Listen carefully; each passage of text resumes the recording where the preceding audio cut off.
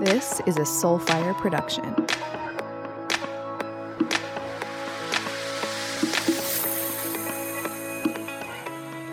Okay, you guys, I am so excited for today's episode. I have my mother, Tina Holloway, here with me. This is so exciting. Ruh-roh.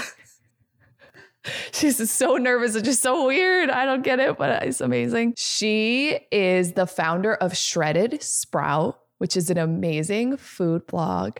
And I'm so excited for all of you to follow her. She's been doing it for how many years have you been blogging?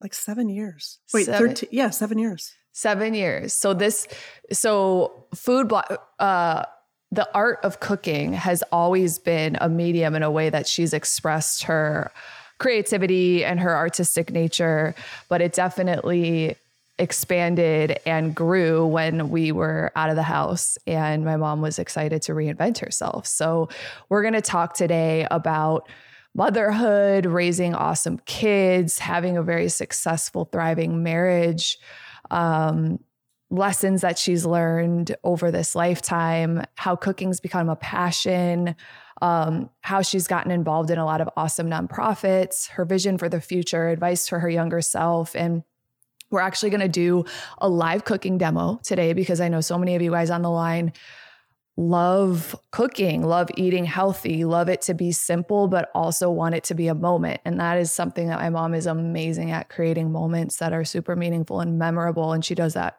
through the art of cooking. So meet my amazing mom. Hi. So you grew up in Illinois, one of 6 girls. Tell us a little bit about that. Well, crazy. It was like living in a sorority since, birth. We're all about a year apart. And, there were moments. We had moments like in high school where we weren't all, chummy. But as we became adults and our circumstances were the same, finally, we kind of redeveloped and refound our friendship as sisters. And that is one thing we're really proud of as sisters, that we kept a really tight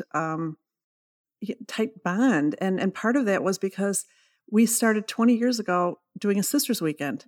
And when my mom was still alive, she was part of it. So she was Sister 7. We would call her Sister 7.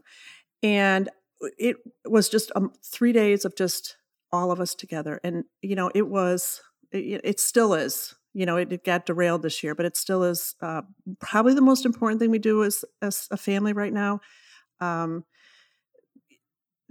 keep us grounded and to keep us close. And one thing I've told my girlfriends, you grow up and maybe you don't get along as kids and you hope that, you form a relationship as adults. It doesn't always happen that way.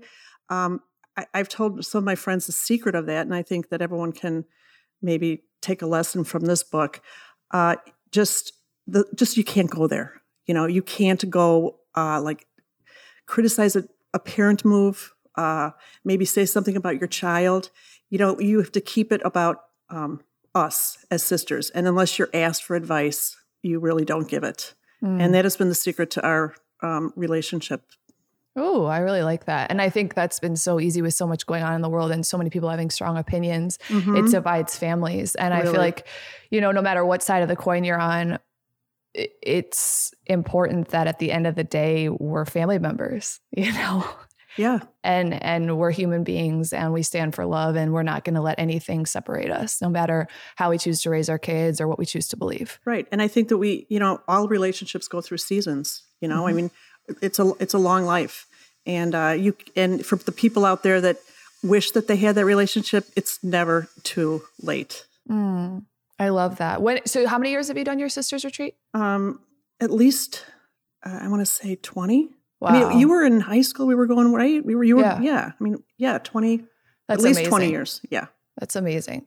Yeah. So do you feel like that groundedness in family changed who you chose to get married to, or shaped how you found dad and Well, it's interesting. I think that,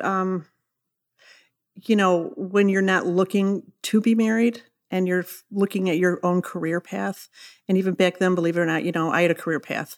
And what were you? Tell us all about it. I will, but a husband was never part of that picture. And quite frankly, either was a marriage. I mean, kind of like you, Laura, I mean, I was a career girl and I had big plans. And so my big plan was Tell me about the big plan. I don't think I ever told you this. I found my love of what I wanted to do in high school because we were fortunate enough to have a design class, architecture and design class, which not every school had that. So I became interested in that at an early age. And then I had a fantastic career counselor, Mr. Reese, which I can't believe that just came to me.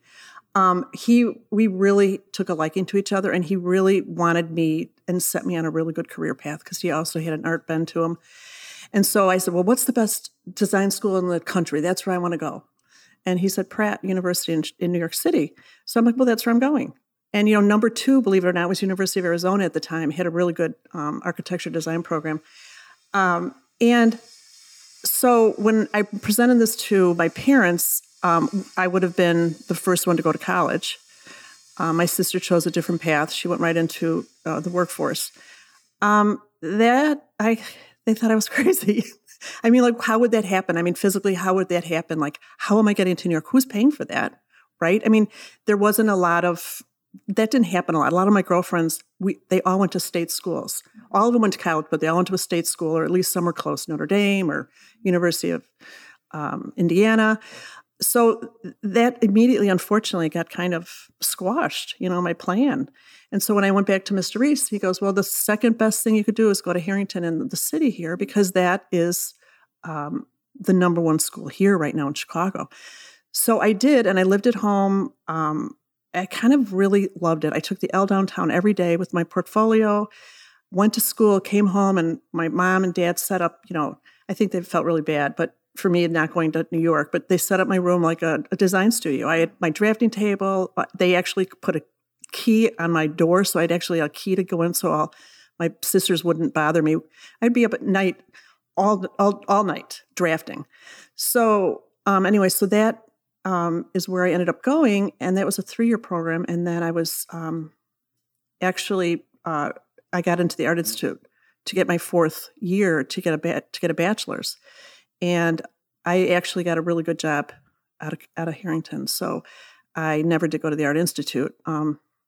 So it all worked out. And if I had gone to New York, back to your original question, and what my future looked like in meeting Dad, I never would have met him. Yeah.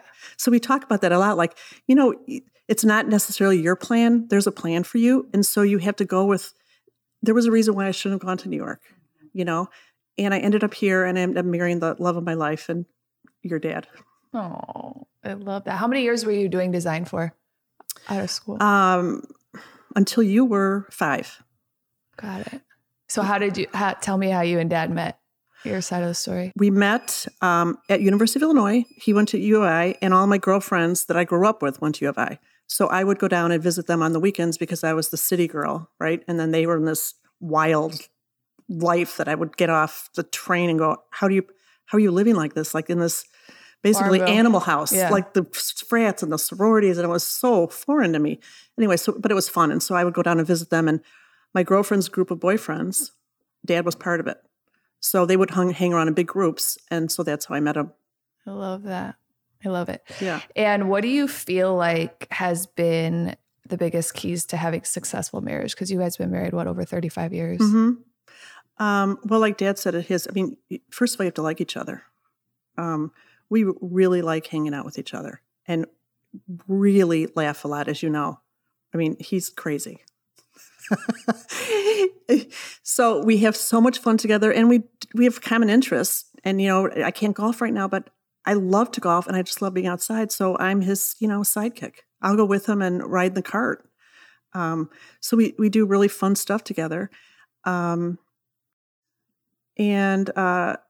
Yeah, you just really, really have to like each other. And also to do that, you have to be really good communicators.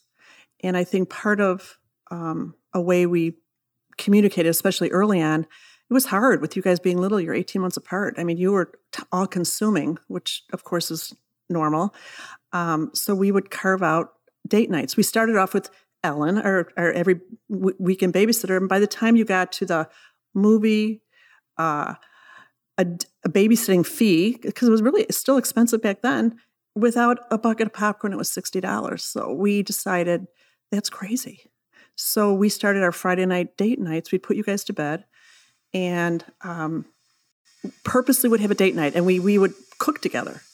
We always made the meals together, whether he'd be grilling and I'd be cutting vegetables, or we'd be sauteing scallops at the stove together, having a glass of wine and playing music, and then we would either retrieve to the fire in the living room or the fire on the patio. Yeah. And we would, no TV, and we would have at least 5 or 6 hours together, just talking. And the one rule we always had was we couldn't talk about you and Scott.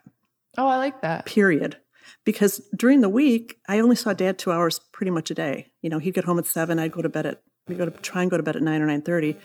And it was all about the kids.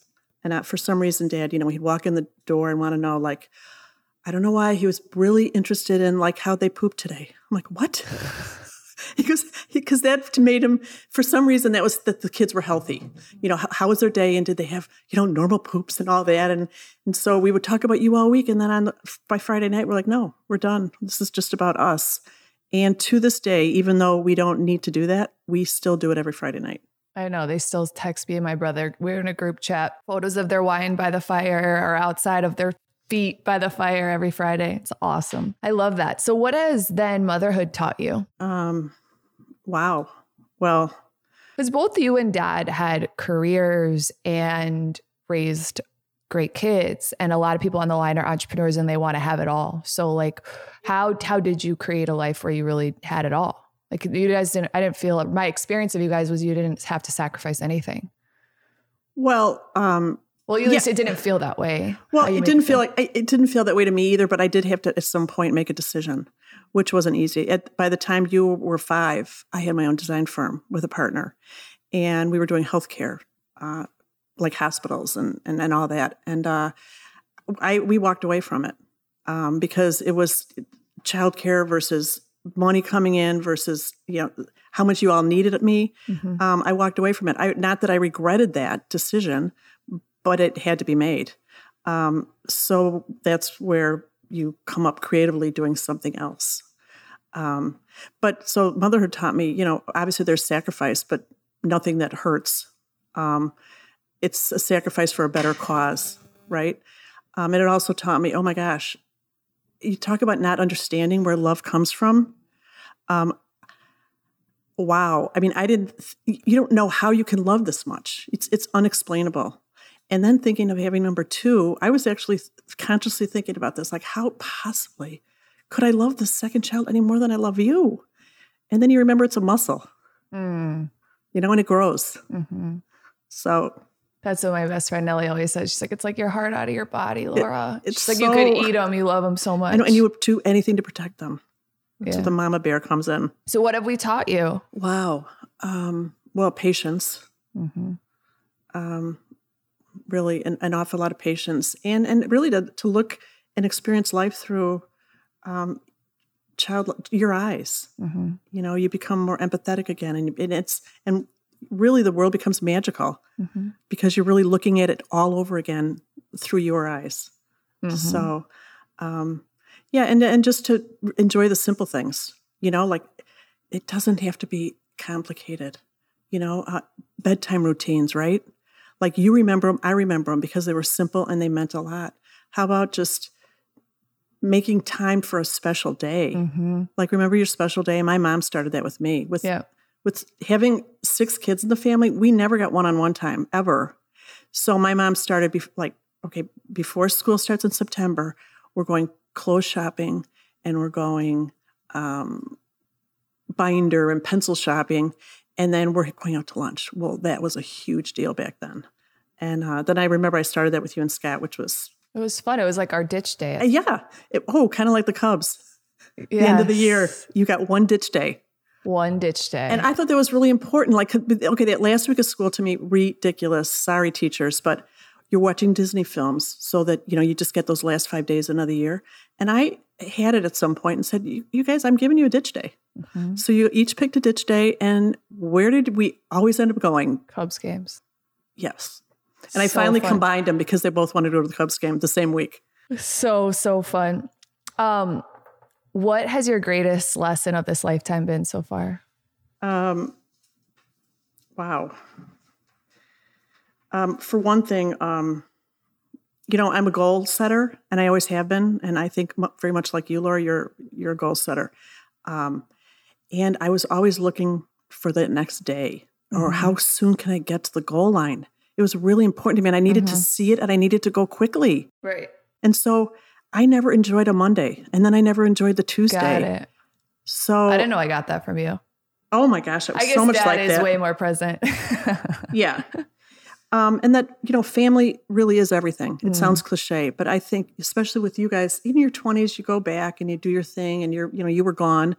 And not that you had to physically come back, but I think emotionally, at some point, you always come back to your family for support, and for, encouragement. So I think that that's really neat. And then, really to invest in your friendships, because now that I'm in my 60s, not that I have every friend from first grade. I do have a group from earlier in my life that are important to me. But later in life, because our life is harder, we need support for raising our children. I mean, even if you have like 3 friends, 3 really, really good friends, you need to really keep them and invest in them. Yeah, you do a really good job nurturing your friendships. Can you share a little bit of like little routines you guys have to keep those friendships? Because you guys go on walks, you on trips, like you host dinner parties. Yeah, I think more than anything, we try and spend time together. And fortunately, we're all married and our husbands really like each other, and that really helps.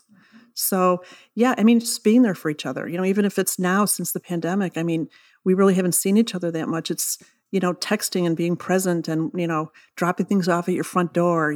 Someone had a little surgery, and so we're all there for her, and we drop something off. So it's just being present and being, Yeah, it was really cool when all your girlfriends showed up at your mom's funeral. That was my gosh. That was really cool. It just showed like the investment you guys have made into each other.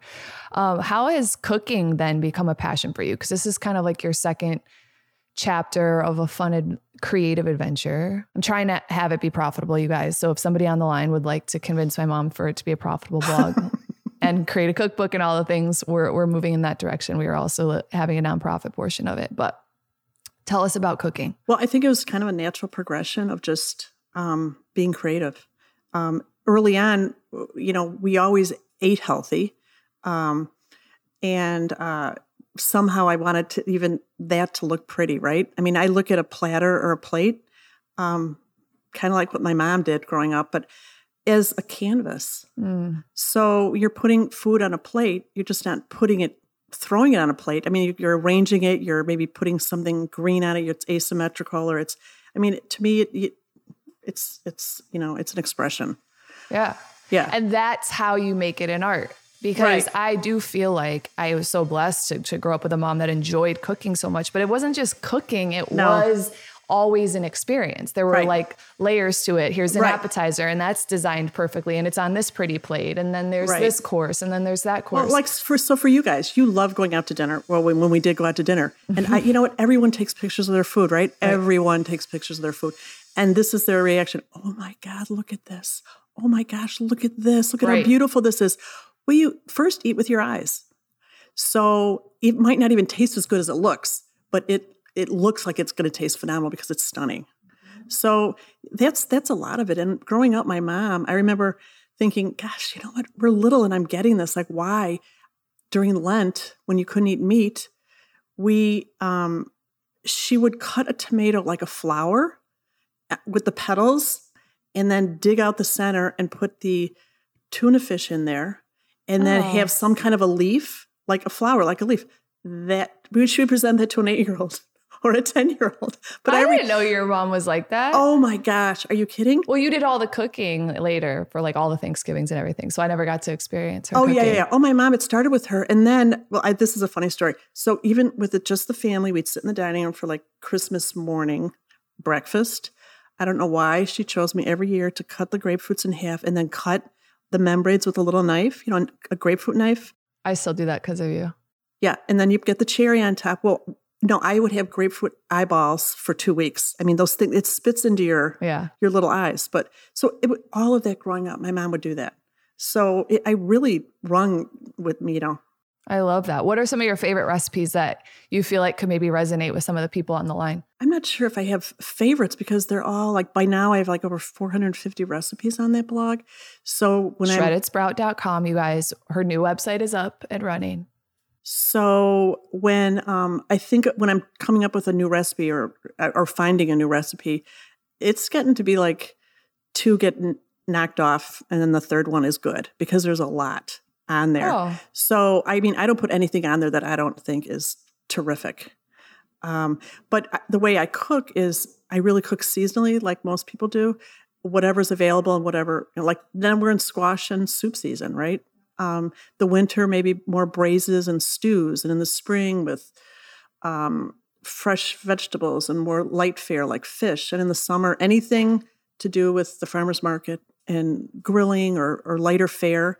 But yeah, if you look on the blog, I think most of my recipes are few ingredients and few steps. And then a lot of it is the presentation at the end, really. So I love it. I love it. I know people on the line at least want to cook more than they ever did in 2020. So, oh, yeah. You know, you can go in, put in the search bar, you know, soups, you can put in, you know, good salads, you can put in high protein based meals, and it'll all come up and you can find a fun dish that's not just like a boring meal prep, but it's good, it's healthy, it's fresh, right. And it looks pretty. Yeah. Speaking of meal prep, this is something that I did when you guys were little, and I kind of still do it, and for sure now in 2020, only cook like 2 or 3 times a week. So you start with like maybe a roasted chicken on a Monday, and then the next day you're making chicken enchiladas or tacos, you know, or chicken salad. And then the next day maybe grill some steaks, and then you're making Mongolian beef the next day, you know, but make enough the first day to make 2 or 3 meals out of it, and then get creative with that second and third meal. You're literally saving time and for sure money. I love that tip. Are you still involved with Common Threads? Actually, I am not. Okay. I was with them for 7 years, and this was strange. A couple of years ago, I was at a school near Sox Parks on the south side of Chicago, and this is a semester program, an after-school program. And the principal came in and said, "So this will be your last day." And we're like, "What?" And they go, "Well, they're having some financial problems. Something happened." And I looked into it a little bit, and I don't know if there was some cook in the book stuff. Something happened, and they shut down for about 1.5 years. Well, I was trying to find them. They're back. And for sure this year it's a virtual program, but the concept remains the same and very important, that they're serving under served communities, teaching them about nutrition and healthy eating for these young ones. I mean, a lot of Chicago, and I don't know about where y'all live, we've got food deserts here. I mean, there are no grocery stores. I mean, they're going to the corner liquor store, and there might be a bread in the back, and then maybe a few vegetables. You know, I mean, that it's a little bit better now because Target and Walmart have committed to moving big box stores into these areas where they can shop. But I'm telling you, it's a sad day when I am raising a piece of asparagus to a 10-year-old, and they have no idea what that is.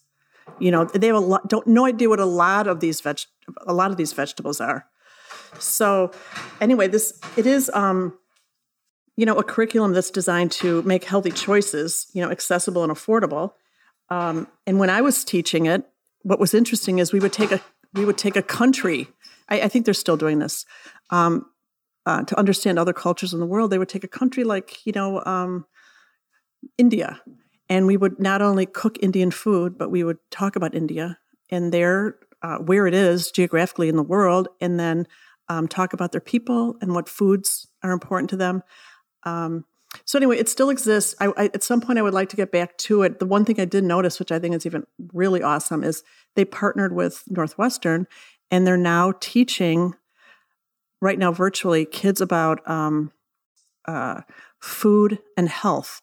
They're actually teaching them what you can eat, I mean, to sustain healthy living. Like, what does a carrot do for your eyesight?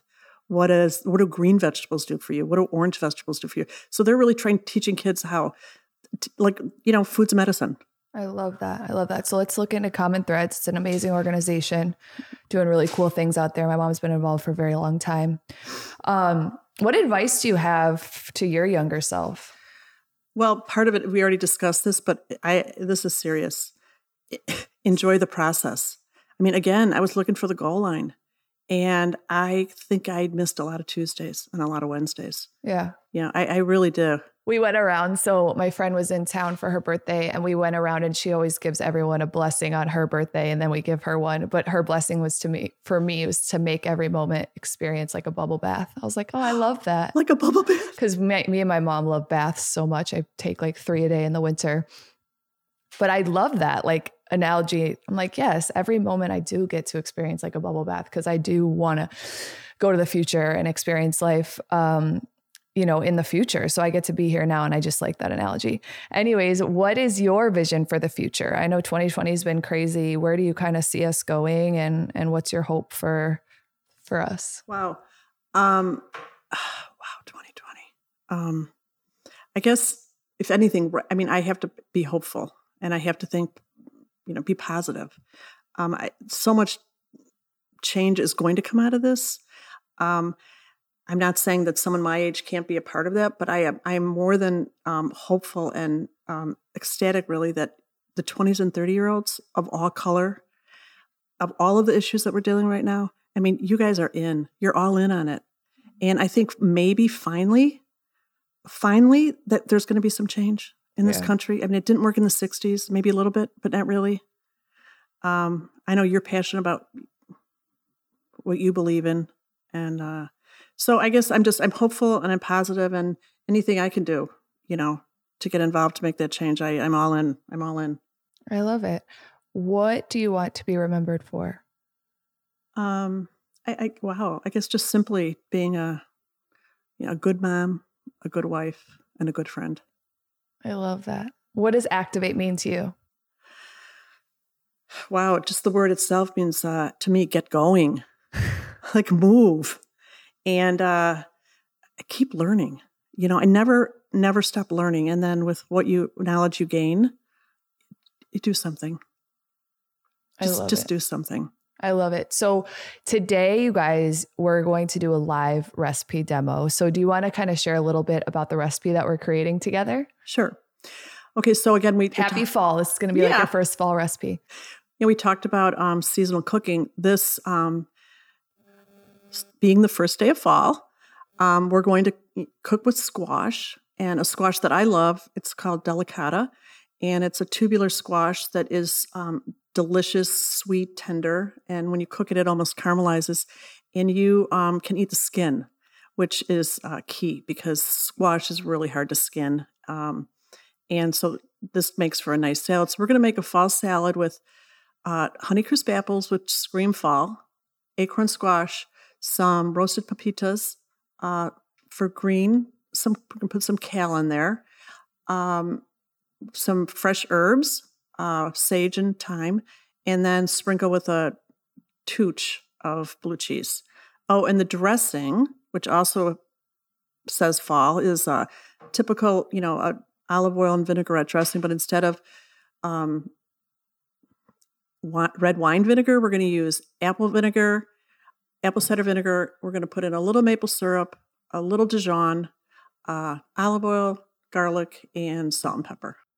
I love it. So you guys can watch, you can see this recipe. Is this a recipe on your blog? It's not, but it's going to be. Yes. So we'll put it up on the blog. What will it be called? Delicata squash with kale and Honeycrisp apples. Yeah, I love that.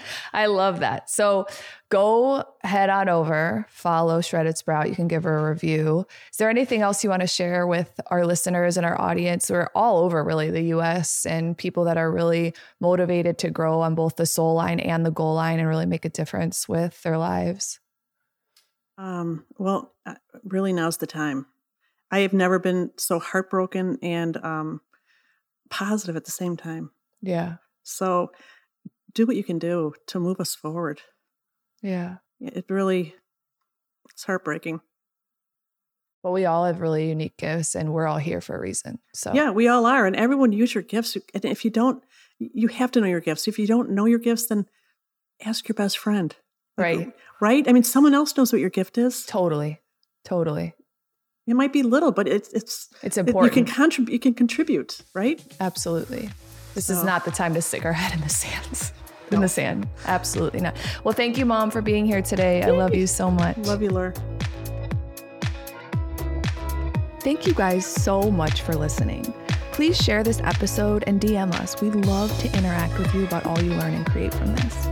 If you love this podcast, please go ahead and subscribe to get real-time updates when all new episodes go live. And if you can, please leave us a review. It will help us grow our community and our message to support more leaders on their growth journey. If you want to continue to hang out with me, follow me on Instagram at Laura E. Holloway and subscribe to my weekly newsletter at lauraeholloway.com for weekly downloads, blogs, upcoming workshops, events, and more. Stay aligned and make your move. I'll see you next week.